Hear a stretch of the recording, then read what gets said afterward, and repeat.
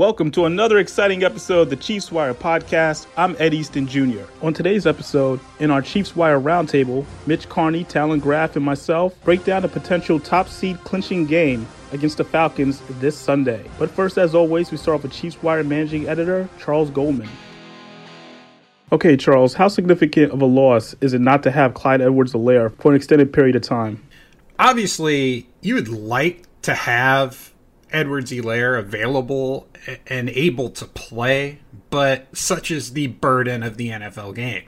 I mean, we've seen it in the past. Running back is a tough position to stay healthy for a full 16-game season and playoff run. That's why it's so valuable to have a couple of guys who can kind of fit in and carry the load as necessary. And luckily for the Chiefs, this offense doesn't run through the ground game. Though, I mean, we just saw this last week against the New Orleans Saints how it can kind of help open things up for the offense. Because when the Saints were really bearing down there and rushing the passer well, they were able to kind of pick up some yards on the ground in the run game and get them to kind of back off, play some different coverage, give them some different looks that were more favorable to the passing game. There's going to be a point in the playoffs where the Chiefs are going to need a strong running game to win or close out a game. So that's something to consider. And I mean, thankfully, they went out and they got Le'Veon Bell when he became a free agent back kind of in the middle of the season there. And he's starting to hit his stride. I mean, he had his best game as a member of the Chiefs this past week. Obviously, up over 60 yards, had a touchdown, did a nice thing in the passing game with a good catch there. So he's looking the best he has all season. And I think if the Chiefs are to repeat as champions, we could be looking back at that signing in the same way that today we look back at the Mike Pennell signing or Stephen Wisniewski or Terrell Suggs back in 2019. I think it could be potentially that huge now that Edwards-Hilaire is looking to be out for at least a couple of weeks here. And if the Chiefs can clinch a first-round bye in Week 16, which I suspect they will, I think we could be seeing maybe a heavier dose of Darwin Thompson in Week 17 when they face off with the Los Angeles Chargers. I mean, after being a healthy scratch or special teams only guy for most of the season, I think he's due for a little bit of a breakout game as he kind of works his way back into the good graces of the coaching staff.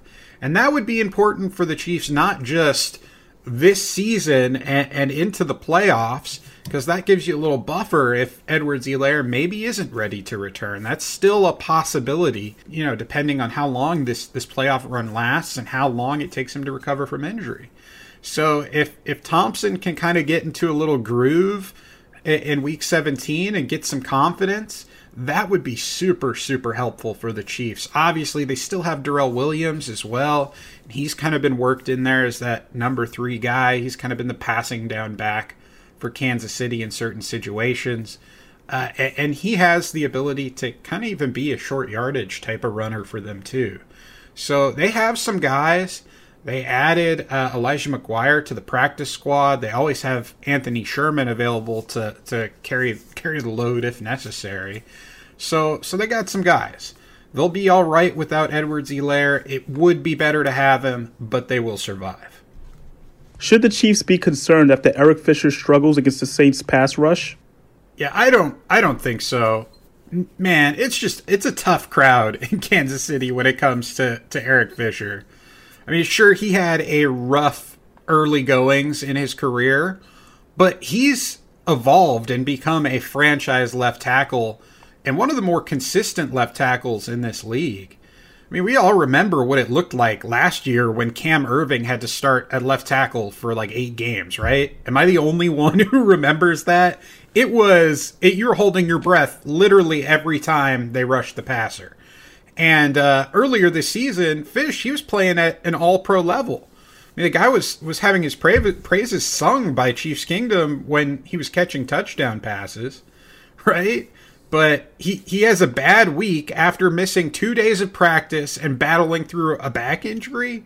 I mean, it just doesn't. It doesn't make sense to me, the criticism that he's getting right now. I think he deserves a little bit more credit for what he's been able to do this past week, considering we've got Schwartz on injured reserve with a back injury.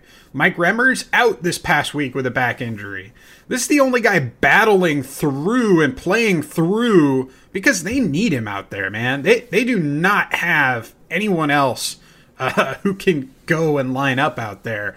Their concerns at tackle were such that they thought it was better to play Andrew Wiley at right tackle this past week than play an undrafted free agent rookie or play Martinez Rankin, who's been listed as the backup left and right tackle and is still kind of working his way back from a knee injury. So I have the ultimate respect for Fisher for battling through that injury, even if he gets beat a few times. And I don't think that within the Chiefs that there are any concerns about his ability to kind of hold up there as the season goes on. Obviously, you want him to get a little healthy. I think, if they can get through this week without him, suffering any tweaks or anything like that, that extra week, if they can get that bye week, will be so crucial to him looking more like himself when the Chiefs take on some teams in the playoffs here. What are your thoughts on L'Jarius Sneed's performance in Sunday's win? Yeah, he was nothing short of remarkable on Sunday. The Chiefs have given him such responsibility so early on in his career, and he's just been able to attack it. I mean, he played outside corner early on and had a ton of success doing so. Now he's back from injury, and he's playing nickel, entirely different position. Seems similar, but there's so many different things they have to do. He has to keep track of run fits. He has to know, the different types of switches that he'll have with the safeties and whatnot. And he's thriving right now. He is thriving in that role. And he had two really flashy plays on Sunday against the Saints with the interception and the sack. But he did give up a touchdown, the first of his career. And it really wasn't entirely his fault, but you got to throw it in there. You got to lump it in there. But you look at his coverage numbers this season, and, I mean, he's just been dominant. You're talking 21 receptions allowed on 38 targets for 180 yards. Then you have 96 yards after the catch, 1 touchdown, 3 interceptions, and an opponent passer rating of 43.8. I'll tell you, that's good for the lowest in the NFL among cornerbacks with at least 200 coverage snaps. I think it actually extends to 250. I have to double check that. But you can't say enough good things about this kid. He has a very, very bright future in Kansas City, probably as a future number 1 cornerback on this team. And I mean, it's incredible watching him work and succeed.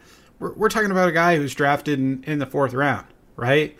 There are guys who are drafted in the 1st round that aren't playing this good. So I just kudos to Brett Veach. They have found themselves a gem, and it's going to be so important for the Chiefs in the future as they kind of try to limit the amount of money that they're spending in terms of contract spending with Patrick Mahomes' deal, Travis Kelce, Tyreek Hill. They've got a lot of contracts, big contracts on the offense there, and they're going to have to kind of keep hitting on some of these gems like L'Jarius Sneed to be able to field a competitive team, and they definitely did it this time, and gives me a lot of faith that they can keep doing it in the future. How should the Chiefs match up defensively with the Falcons' talented receiving core? Well, we don't know yet if Julio Jones is going to play, but I like the way that they match up, even if he does play. Calvin Ridley, Russell Gage, they bring some speed, but I feel like the Chiefs will be able to match that with Rashad Breeland and L'Jarius Sneed and even Charvarius Ward in the secondary. Then when they have Hayden Hurst out there, their tight end, he can do some damage. So he'll face off with Daniel Sorensen, Tyrann Mathieu, and Thornhill at times. But really, I'm just confident that this secondary can match up with any receiving group in the league and shut them down. I mean, they're fast, they're physical, and they have a ton of depth. I didn't even mention Rashad Fenton, DeAndre Baker, who'd been elevated to the 53-man roster last week. We can assume he will be again this week. They've just got a ton of depth at the cornerback group and even at the safety group there. So I feel like Antonio Hamilton, that's another guy that I didn't even mention. He can kind of fit in either the safety or the cornerback group. But I really feel like they just they match up and they do a good job, shutting these guys down week to week basis. Obviously, different types of receivers this week, different talents, but I'm confident that if they can get a little pressure on Matt Ryan and these receivers won't really stand much of a chance against the secondary there. And as always, are there any particular stories from Chiefs Wire you would like to highlight from the past week? Yeah, definitely. We have got a pair of stories this week that I did. One about the Twitter profile picture game that's been going on for a few weeks now between Chiefs players. And another about the name of Travis Kelce's touchdown scoring play in Week 16. Now, these both are kind of common or similar in the sense that they sort of emphasize how the fun that this team is able to have with each other kind of influences their chemistry on the field. And that's part of why this team as a whole has such a unique personality to it. And it's part of why they're having such success on the field as well. So I think that was kind of a really cool look in both those stories. And then we have a bunch of great stuff that came out on Tuesday, a day that I took off to celebrate my first wedding anniversary. Ed had a pair of stories on, he had one on Le'Veon Bell and Patrick Mahomes' recent comments on him. He had one on the offensive line as well, and how Andy Reid kind of evaluated their performance after this past game in Week 15 here. And then John Dillon, our old podcast host from back in the day, some of you may recall, he had a really nice write-up on the bonus that Eric Fisher received for his Pro Bowl selection. So be sure to check all of those stories out and more over on chiefswire.usatoday.com. Don't expect too much from us other than like the basics over the holidays. We'll still definitely have some content for you to consume, but it's going to be on the lighter side as everyone gets to spend a little bit of time with their loved ones, their family, obviously safely over the holidays. As always, thank you so much for listening to the podcast and reading the website. We hope you all have a blessed holiday season and New Year. Go Chiefs. For more information on this story and others, head over to ChiefsWire.com and we'll give you all the details you need on the Kansas City Chiefs. Coming up next, the Chiefs Wire Podcast Roundtable.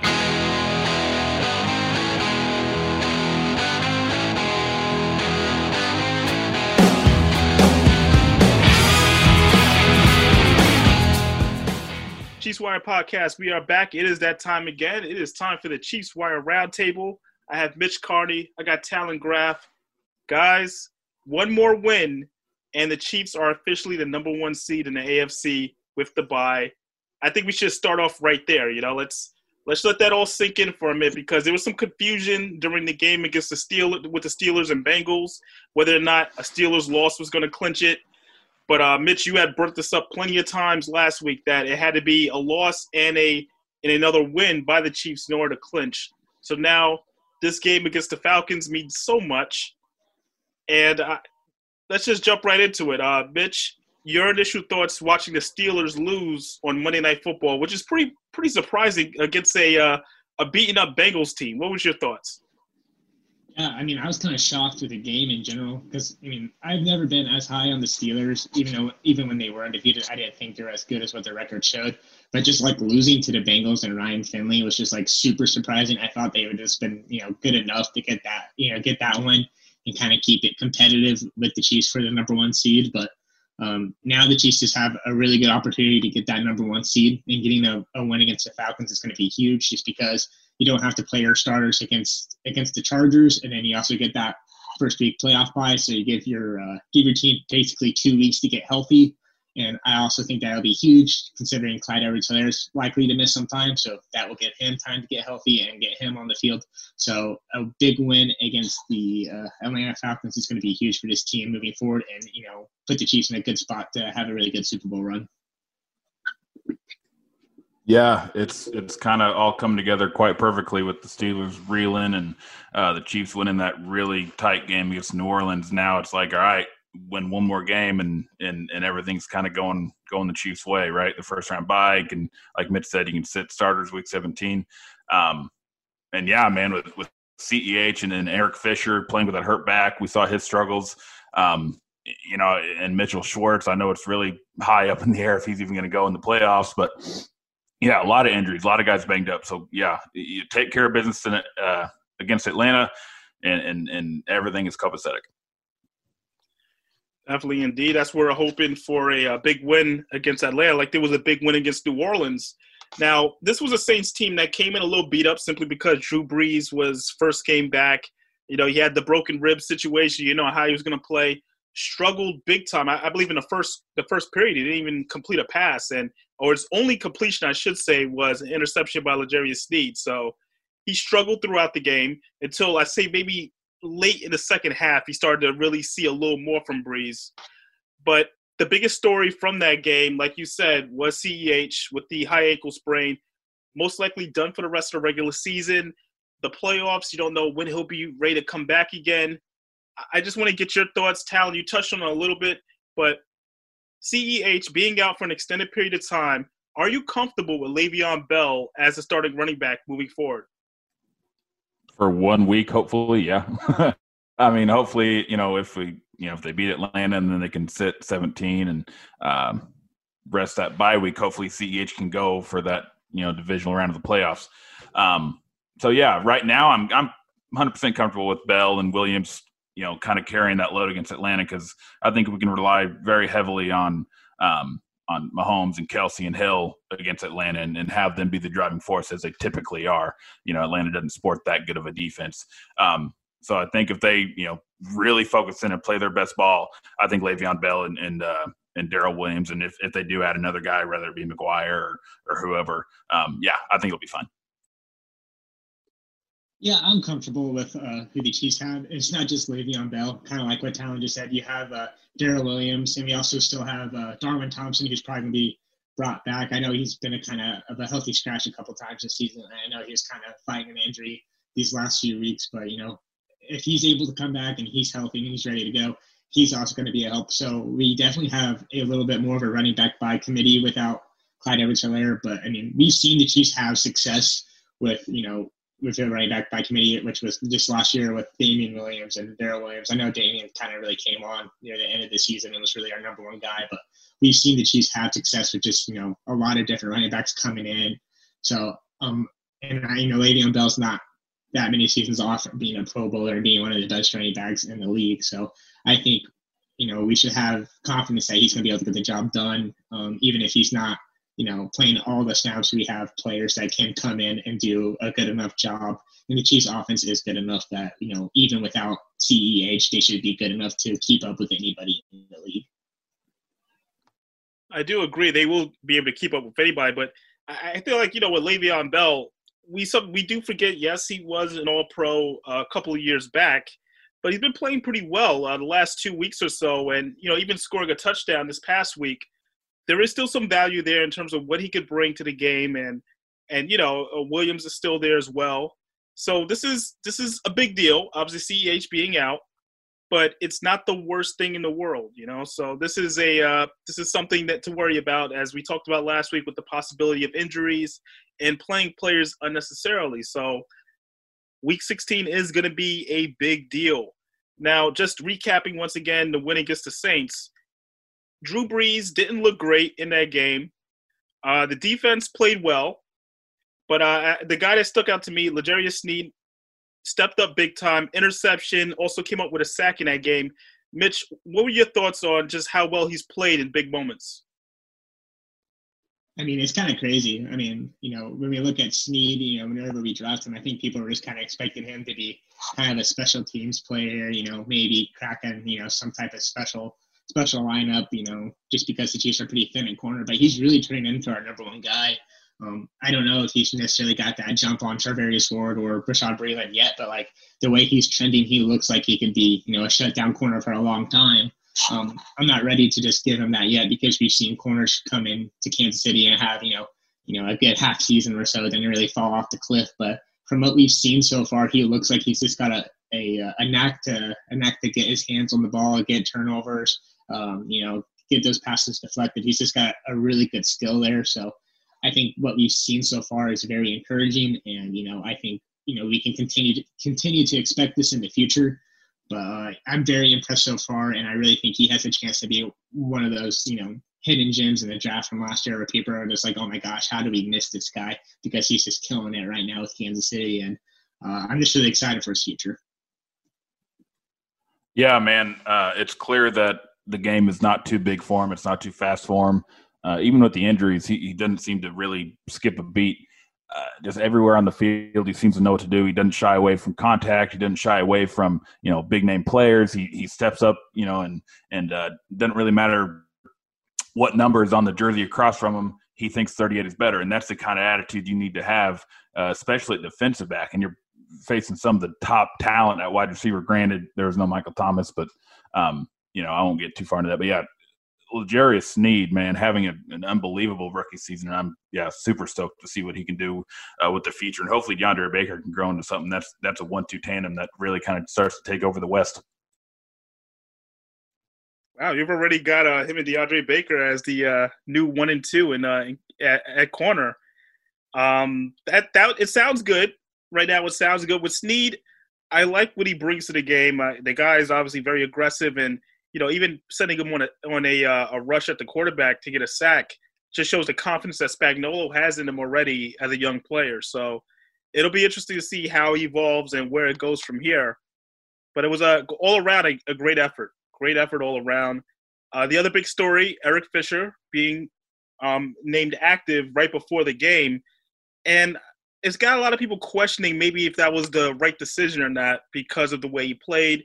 There was even a moment where Mahomes was kind of getting at him a little bit. I'm curious, Talon, what are your thoughts on Eric Fisher? Was it the smart move to make him active right before the game? Yeah, because with Remmers out, there's nobody else to put there. You don't trust anybody else to protect Patrick Mahomes against that type of a four-man front with Hendrickson and Jordan coming off the edges like that. Like a 60-75% Eric Fisher is better than whoever that number 2 guys would have been. There's just so many injuries that it was kind of I don't want to say no-brainer, but almost kind of a no-win situation. Like, well, Eric, we know you're hurt, but, man, we need you. This is one of those we need you moments. Like, can you do it? Can you do it for 60 minutes? Can you do this for us? I'm sure that conversation was had between the coaching staff and Coach Hack and Eric. And Eric's one of those guys where he's going to step up and do it. He doesn't care how much pain he's in. Did he look bad? Did he play a great game? No. And yes, he did look bad. But he was playing hurt and the guts to go out there and do the best he can to protect his quarterback because he was the best man for the job. Hats off to him. Yeah, Talon's completely correct there. I think if you look at an injury standpoint, it's probably better. It probably would have been better if Eric Fisher sat out that game just because, hey, we need him to be healthy for the playoffs. We need him to be 100% ready to go. But if you look at to where, what just happened with the Steelers losing, like if the Chiefs didn't win this game against the Saints, it'd be a completely different situation. We'd be really regretting not winning this last game because now we have to beat the Falcons and the Chargers. But I don't think a player would have done better than Eric Fisher because, the Chiefs are really shuffling things around. Andrew Wiley was playing right tackle. I don't know who would have been playing left. It'd probably been like Durant or some other player, but I don't think they would have done better than an injured Eric Fisher. So it was definitely the right move. Even though he didn't play his best game, I don't think there's a player who would have done better. And so I think that in itself he was able to do good enough to just where the Chiefs were able to get their win. I agree. It's always a tough call. And, Talon, you brought up a good point. There wasn't anybody else to really go to. So Fisher was kind of in a situation where, they always say, are you injured or are you hurt? So he was hurt, but you can still play if you're hurt. And the guy sucked it up and went out there. The only issue was that he was a liability. So it's tough in these type of situations, but it shows how beat up the Chiefs' offensive line has been all year. And it could be a concern heading into the postseason. So, him and Schwartz, they have to be healthy moving forward. All right, so this next one that I'm bringing up, I'm putting this in the category of what was he thinking? And the player that I'm going to talk about is Mitch, one of your favorites, Demarcus Robinson.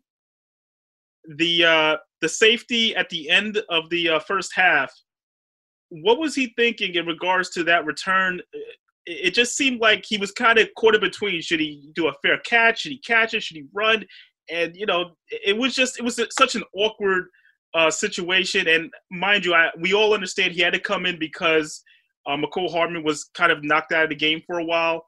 Mitch, what were your thoughts when you saw that safety go down? Yeah, I mean, I'll give him a little bit of credit. I think that was his first time returning a punt all season. So, I mean, I think he was kind of confused, didn't know what he was doing. But, like, in that situation, I feel like he should have definitely taken that fair catch just because our offense is so good. I think there would only been like 20 or 30 seconds left on the clock. But, I mean, if there's any time left on that clock, you got to trust Patrick Mahomes and Chiefs offense to at least get in field goal range. So he definitely kind of made the wrong decision there. He just didn't know what he was doing. But, I mean, like, it was just a great play by the Saints also, just knocking the ball right out of his hand, right into the end zone. So, I mean, it's just kind of a bad situation for a player that I think is underrated and, undervalued on this Chiefs team. So I feel bad for Robinson because it didn't look good. But, I mean, I feel like he's got to be smarter out there. But I think it would definitely help if, he was maybe coached up in that situation a little bit more also. Yeah, 100%, Mitch. Your last point there, he could have been coached up better. That 100%, you're right. For Demarcus Robinson, it's a lack of situational awareness. You have to know what's going on at that moment in the game. You have to know, what is the best for your team. And clearly what he did was not the best. But yes, Mitch is 100% right. Tope should have gotten with him. Somebody should have gotten with him and, just talked him up a little bit, walked him through the situation, the scenario. There's one of two things that you need to do: make a fair catch or let the ball go into the end zone. If those two things don't happen, you're doing something wrong. Someone on the sideline should have come up to him, talked to him, let him know that. But yeah, it's on the coaches for putting a player in a bad situations, and that's on them. And then Demarcus Robinson for not, having just that high football IQ to know what to do. Yeah, that's where I think it really comes down to. I'm not going to go and look at Dave Taub and say, okay, he has to teach him, the difference between running it out and not. If he's and maybe I could be wrong here, guys, and Talon, from coaching, there's always a depth chart in regards to like the next man up, no matter what situation. So Demarcus Robinson, you would think in practice, he's a guy that knows that he's the backup, punt returner. If it's not Tyreek Hill, if it's not McCole Hardman, it seemed like such an awkward thing for any type of player. And even if you're not a regular punt returner, you got to know the situation. And there's not much time. It's under a minute left. You're deep in your own territory. Just fair catch. You're just trying to get out of there. You don't want to make a turnover. That's the last thing you want to do. I was a little thrown off by it, but Demarcus Robinson is a very good player. And, you need players to step up in different roles. And that was a role that they really needed from him that even a guy like Byron Pringle in the past has jumped in to be able to do. So it was a misstep. It was definitely an error on his part. But looking ahead, playing against Atlanta, when you see a team like this, that yes, their defense has a lot of issues, but they still got that firepower on offense, and it is always something to be feared there, especially with how good a guy like Calvin Ridley's been this season. Talon, what is your biggest fear? And you brought this team up as a possible upset type of team. What is your biggest fear from this team? It's their outside receivers. I just worry about our cornerbacks matching up with them. If Julio Jones is healthy, he didn't play last week, but if he's healthy against the Chiefs and they have Calvin Ridley and Austin Hooper's in Cleveland now, I'm sorry. Hayden Hurst is their tight end now. And then, they still have Todd Gurley, and I know he's kind of been demoted, but Brian Hill's a decent running back. They just have a lot of pieces, right? They have a lot of pieces that could attack our defense and expose the weaknesses of that defense. And that just scares me a little bit. So I just hope, given whoever is playing wide receiver for Atlanta, I just hope the game plan is right for the Chiefs.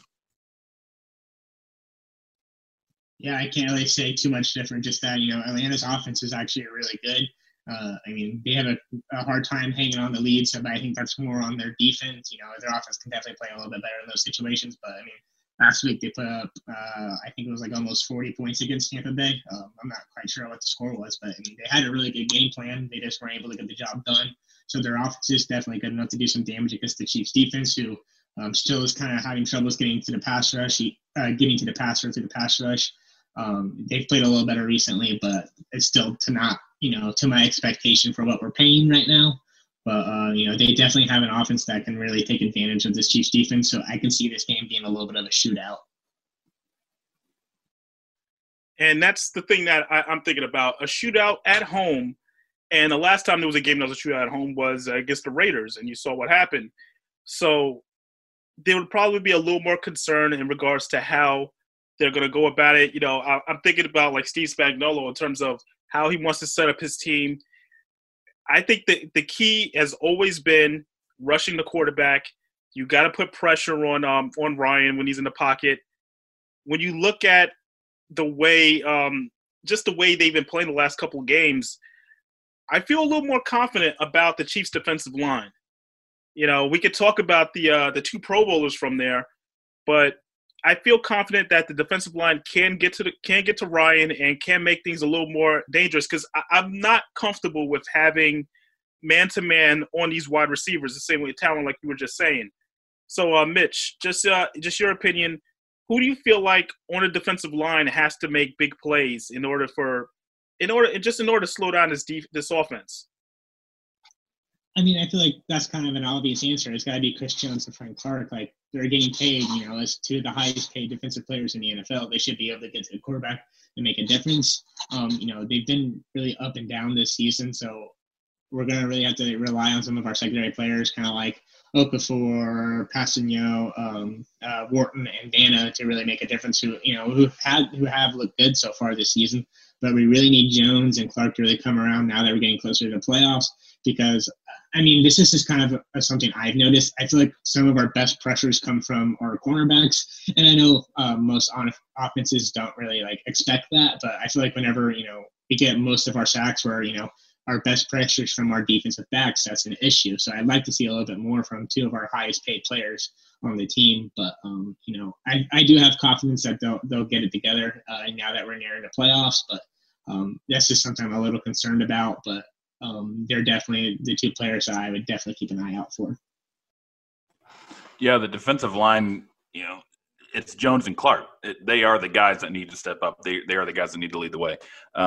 And Atlanta they love to run those timing routes, right, to Jones and Ridley and their other guys. They either run those timing routes that take a while to develop, or they run little, quick screens to gauge or try to get guys in space.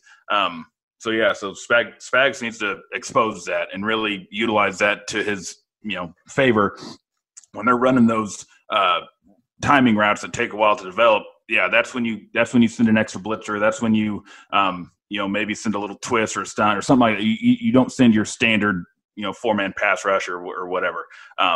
It's all about how well that defense plays, and it does start with the defensive line.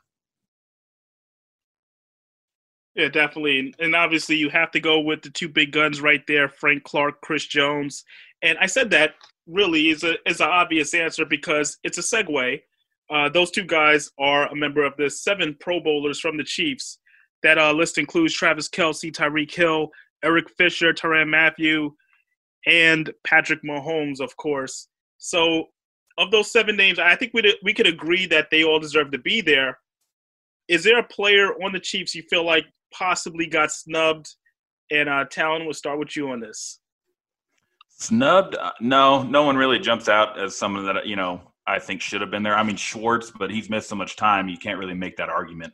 Other than that, no, I think the guys that should have been there are there, and there are a couple surprises, but I don't think there are any big snubs. Yeah, I'm pretty happy with it. The only player I could have thought of was Harrison Butker, but when I look back at it, I was like, well, the dude's actually missed a bunch of PATs, but if it weren't for the PATs, he's been pretty solid on his field goals and all that other time, so he definitely should have been in consideration. But when you look at the PATs, it just ruins everything. I mean, Schwartz still is definitely deserving of one, but he's been deserving of one for the past 5 years. The fact that he hasn't got one is still insane. But I don't really think there's a player on the Chiefs team that's been snubbed, in my opinion. I agree. And just to also point out something, this is actually a feather in the cap for Brett Veach. Frank Clark, Tyrann Mathieu, back-to-back Pro Bowl selections, and this is from that first contract, just from signing both of those guys, how they changed the culture with Kansas City on defense in such a short amount of time is amazing. So that's a great job by the GM once again. Okay, now looking ahead, now let's just play this game because you're going against a Falcons team that basically has nothing to play for. There are a lot of guys that this whole franchise, for the most part, is in such a weird transition. There's going to be possibly a new head coach. Matt Ryan may be on his way out. Julio Jones could be on his way out. So they really are just out there playing this game. Talon, I'm going back to it again. If this game gets out of hand, and let's say the Chiefs are up, 21 points in the third, late in the third, are you pulling anybody? Are you pulling anybody early in this type of game? For me, it's the 10-minute mark in the fourth quarter, and it's got to be a 21-point lead.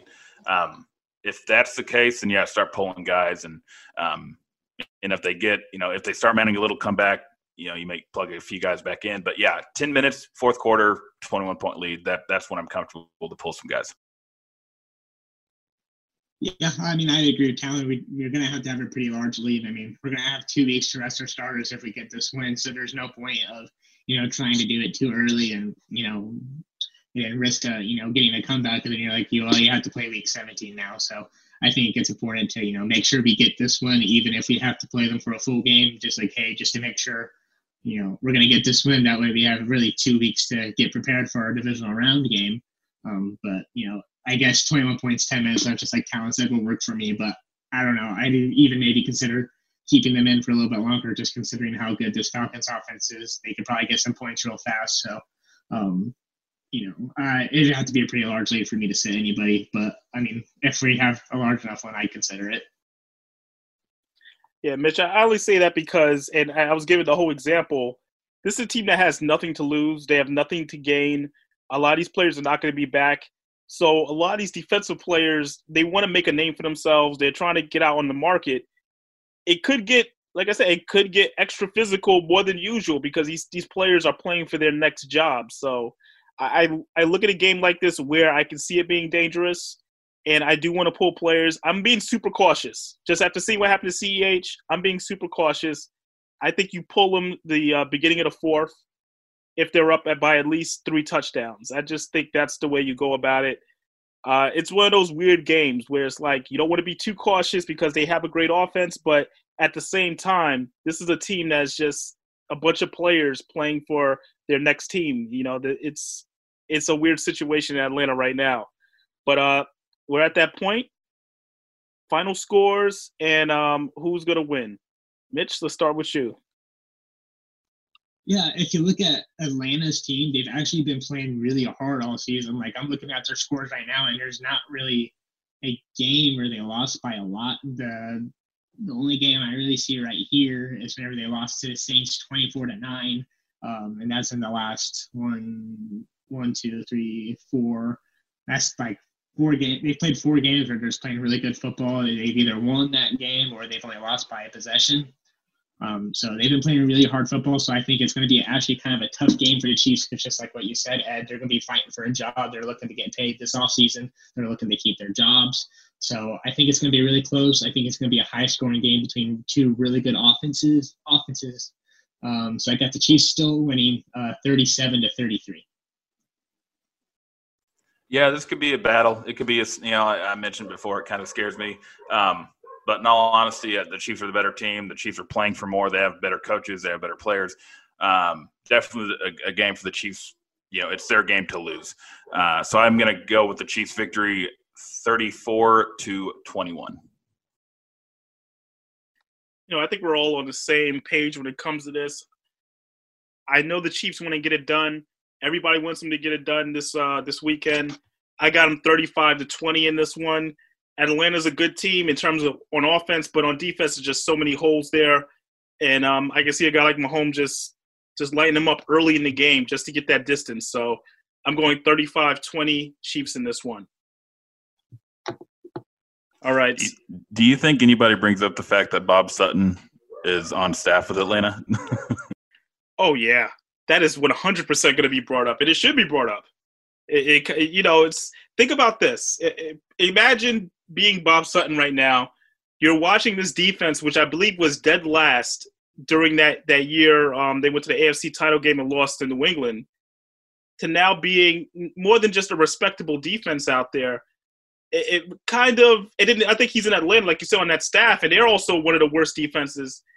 It's not a great look for him in general, So, man, that's adding more salt to the wound right there. Talon, is there? Do you have a Bob Sutton story you don't like, or? Does anybody like Bob Sutton? My goodness, I didn't even think about that for a second, but that is a very good point. Do you think that the Chiefs have? Do you think the Chiefs have any type of advantage with that, just knowing that he's on that staff? Do you think Reed, maybe kind of is knowing what Bob Sutton's going to try to do? I know he's not the defensive coordinator or anything, but he definitely has a say on what they're trying to do out there. Yeah, luckily for Sutton, he's got Raheem Morris to kind of filter out whatever nonsense he might spew out, and like Raheem can find the two things that Bob can bring to the table. But no, I do think there might be a little. It's funny you brought that up because I was thinking about that too, Mitch. Reed and those guys, they know the tendencies of Bob Sutton, like how he likes to coach and what he's coached, and it's not, he's coached for so long. It's not like he's changed in the last two seasons. So yeah, there might be a little bit of one, but I think Raheem Morris, that's going to change a little bit.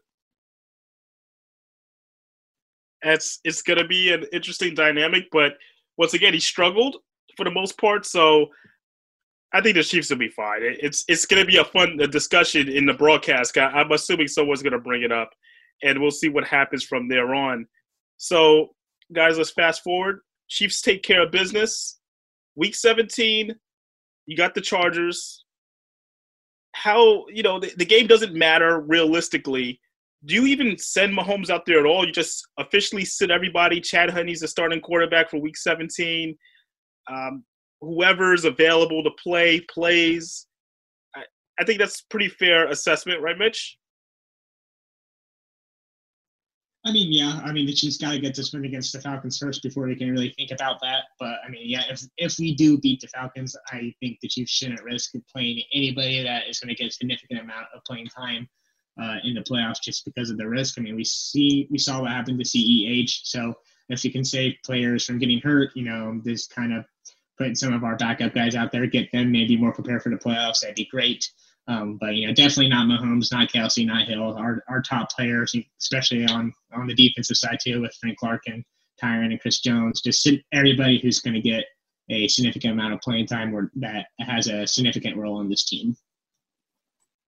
Man, you're going to hate me, but the coach and me just can't look that far ahead. I just can't. Knew it. I don't even know who the Chargers are right now. Like who? I don't know who they are. It's all about Atlanta, man. It's all about Atlanta. You got to win that game. If that game is won, then we can talk about the next opponent. But now I'm all in Atlanta right now. There's not even a week 17 in my head. You know what? I can't help but I have to throw these questions in there because I feel like Talon, it eats at you. So I got to throw them out there, man. Okay. One of these days, you're just going to go off on me. Be like, you know what? Hey, this is the job, man. I got to throw out the questions that are sometimes clickbaity. It is what it is. Okay. Final thoughts, guys. Before we wrap this week up, what is the biggest thing the Chiefs have to put out there? It doesn't have to be – it could be an offensive, defensive, X factor. Who is the biggest X factor in this week's game? Mitch, I'm going to start with you.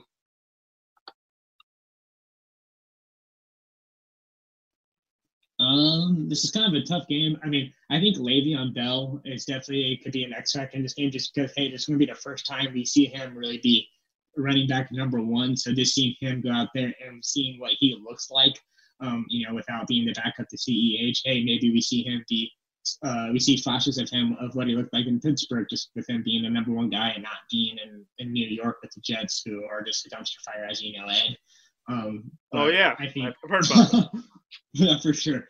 But I think he has definitely a good chance to really show what he's made of, and if he should continue to be in the NFL, and if he's capable of being a number one running back in the NFL, because I know he's looking to get paid this offseason. So I think this would be a good opportunity for him, especially against a bad defense against Atlanta. Yeah, I'm going to go on the other side of the ball and go Willie Gay.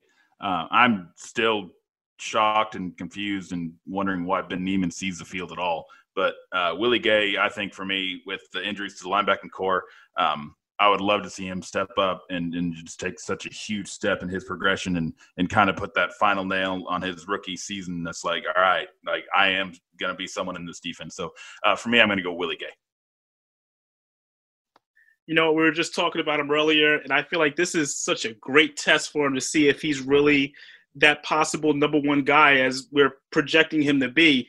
L'Jarius Sneed, this is such a moment for him because whoever he's going to be matched up with, if it's going to be Julio Jones, if it's going to be Calvin Ridley, if this guy can shut them down in any type of way, I think this speaks volumes to what the possibilities are for him. It also says a lot about Breland and Ward in regards to their futures.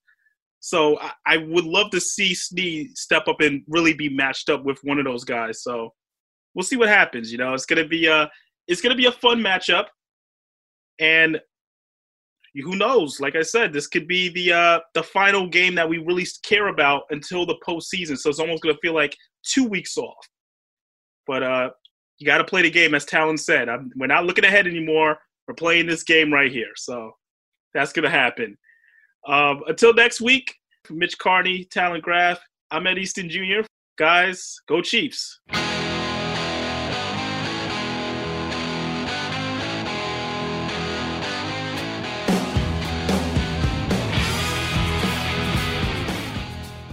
Le'Veon, I'm just curious at the end there, a chance to seal the game for the Chiefs. Was that the kind of moment you envisioned when you came here?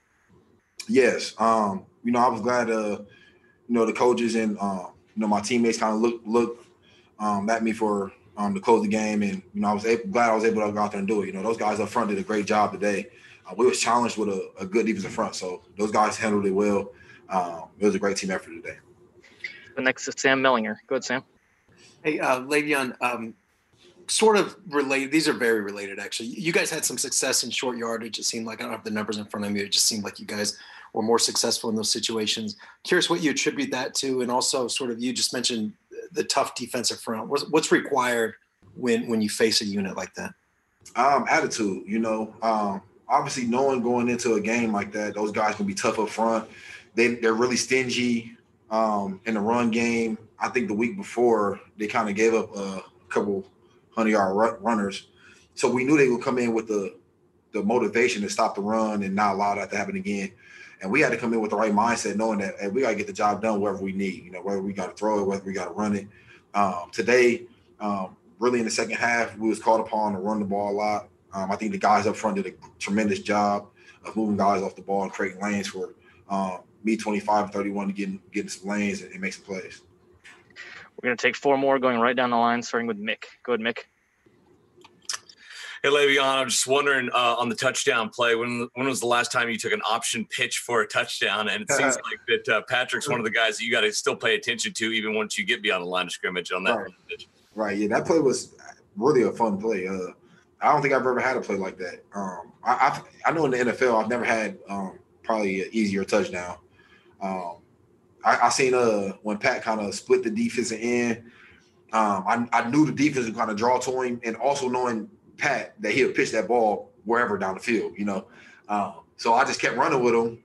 When he got a little bit of attention on him, he just kind of pitched it, and I just walked it in, really. Guys outside did a great job blocking. Everybody did their job. It was a successful play. Next to Nate Taylor. Go ahead, Nate. Hey, Le'Veon, I have two questions for you. Number one is just what impresses you most now playing with Patrick Mahomes for almost 2 months now? And then secondly, just how did you experience Clyde's injury, and just how difficult is it for you to watch, given you've kind of been a mentor for him since you've come to the team? Well, I think after the first, how many games I've been playing here, I think Patrick is more impressive than I could imagine. I mean, you can watch him and get your idea off of him just watching him and playing. But I think me being in the huddle with him and seeing how he goes about his job and his work, how detailed he is, the throws he make, he's even more impressive in person and playing with him and being his teammate. So I'm fortunate to be his teammate and be here. And then, when I seen the injury with Clyde, obviously, I was praying for the best. It was an ugly way to get tackled. I originally thought it was his ankle at first. I'm not sure what it was, but he said his ankle felt good. So obviously we're going to see what happens. I can't really speak too much on his injury. I just think, obviously you're going to try working back, see what happens. We'll go last to Herbie T.O.P. Go ahead, Herbie. Hey, Le'Veon, along those same lines with Clyde, did you say anything to him, or what kind of words of encouragement did you share with him? And then obviously there's going to be some more evaluation here, but if he is out, how comfortable are you now to pick up more if you're called upon in a featured role? Yeah, after the game, I came talk to him. He's in good spirits. He gonna go get his MRI or X-rays or whatever testing he needs to get done. He'll have more information on that tomorrow or whenever that is. But I just kind of told him, good game. I'm glad you got the opportunity to play back at home. He was happy, he's still excited, in good spirits. So I think, him getting work back in and seeing where he goes from his injury.